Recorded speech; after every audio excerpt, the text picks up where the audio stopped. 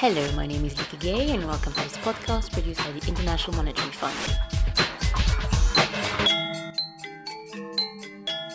Despite their oil wells, 5 of the 6 countries of the Central African Economic and Monetary Community, that is Cameroon, Central African Republic, Chad, Equatorial Guinea, Gabon and Republic of Congo, have not been able to avoid the so-called resource curse. These countries have been plagued with low levels of growth, widespread unemployment, and high levels of poverty, partly due to the ineffective management of their oil resources.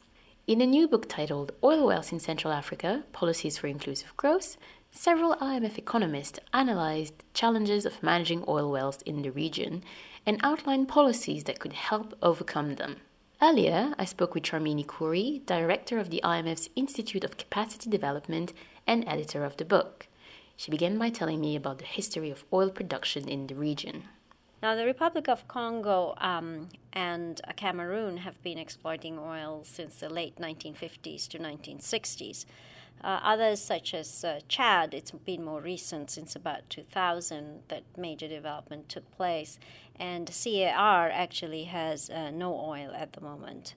But oil is tremendously important in these regions' economies. If you take the region as a whole, oil accounts for 41% of the regional GDP. It's 86% of total goods exports and 67% of the region's fiscal revenue. So how transformative could oil be for the economies of CEMEC countries? How could it change their economic faith? Well, if oil were properly used, it could be completely transformative. The paradox that we are in at the moment is most of these countries are middle-income countries. Gabon has a per capita income of something in the order of $10,000 per capita per year, and yet in terms of development, these countries are not anywhere near where they should be for the given level of income. So if the oil money were used well, it would be transformative. They could at least catch up with countries at comparable levels of income. But just to give you an example, in terms of the Human Development Index, which the World Bank uses, out of 169 countries, Chad is 163, Central African Republic is 159, Cameroon is 131, Republic of Congo is 126, Equatorial Guinea is 117. And Gabon is at 93rd place. So, we're looking at countries that really could do a much better job of developing their human resources. And so the transformative factor of oil has been limited. Are the causes things like corruption, perhaps, or just what type of bad policy have they been using? Yeah, the CEMEC region has faced some particular challenges. One of the very important challenges has been conflict. Chad, people know, in fact, has fairly recent. In the CAR has also been subject to conflict. Republic of Congo went through a civil war. The conflict has often been on the control of resources. So that's a challenge that they've had to face.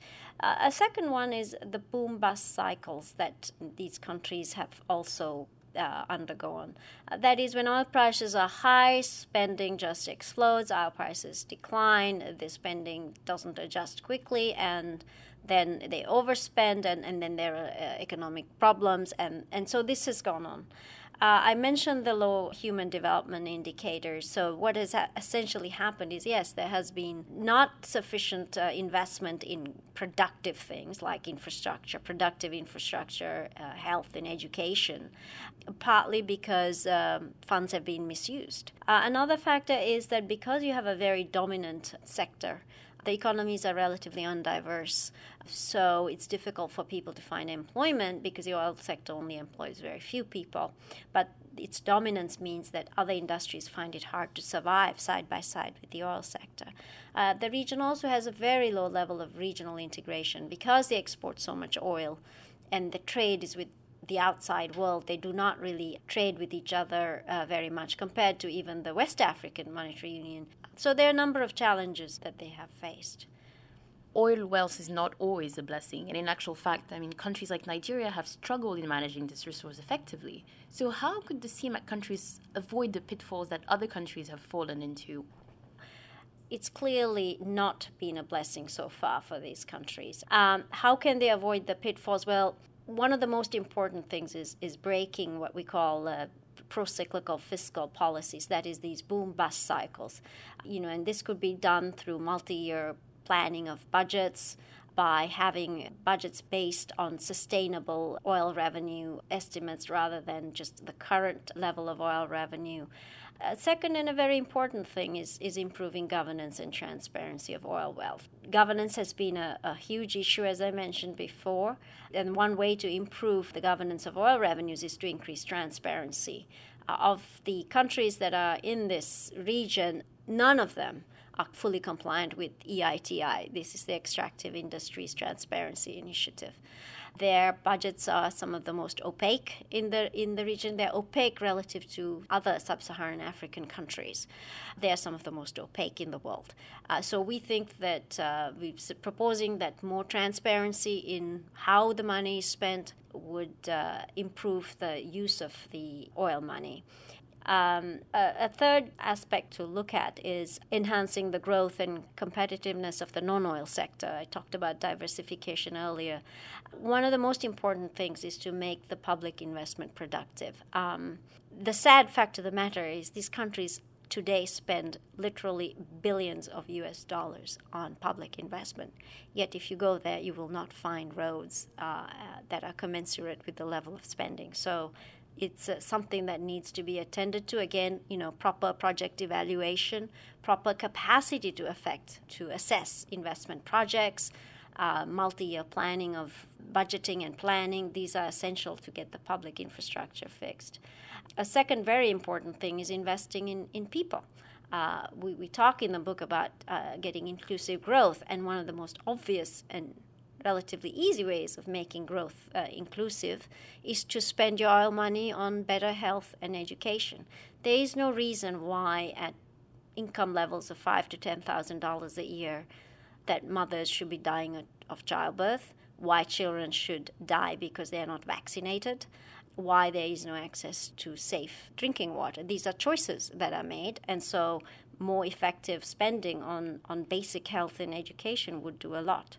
The other aspect is to improve the business climate, clearly having a more transparent process for setting up businesses, for trying to eliminate corruption, and improving the investment climate for businesses, for private investment. And I also want to mention, finally, the deepening of regional integration. It's important to remove trade barriers. The community has very high common external tariff. It's higher than most other countries, and there are surcharges in addition across borders. There needs to be greater efforts to improve labor mobility. So there are many things that could be done on the regional integration front that would also help the CMAC region reach its full potential. Just finally, when you're on the ground and conversing with the authorities and such, do you see such a willingness to undertake these policies? To some extent, there is a reluctance to move because at the end of the day, these are political choices, and I think there are political factors that constrain the ability to act. There are some countries that are making more progress than others. We think that with greater awareness and also particularly of the costs of what is not being achieved. I mean, the human costs of the lost opportunities are so huge, and I do think that as policymakers become more and more aware of them and more aware that they can actually do something about this, that these circumstances will change. This was Sharmini Coorey, director of the IMF's Institute of Capacity Development, speaking on how to manage oil wells in Central Africa. And to hear more podcasts, please log on to www.imf.org/podcasts.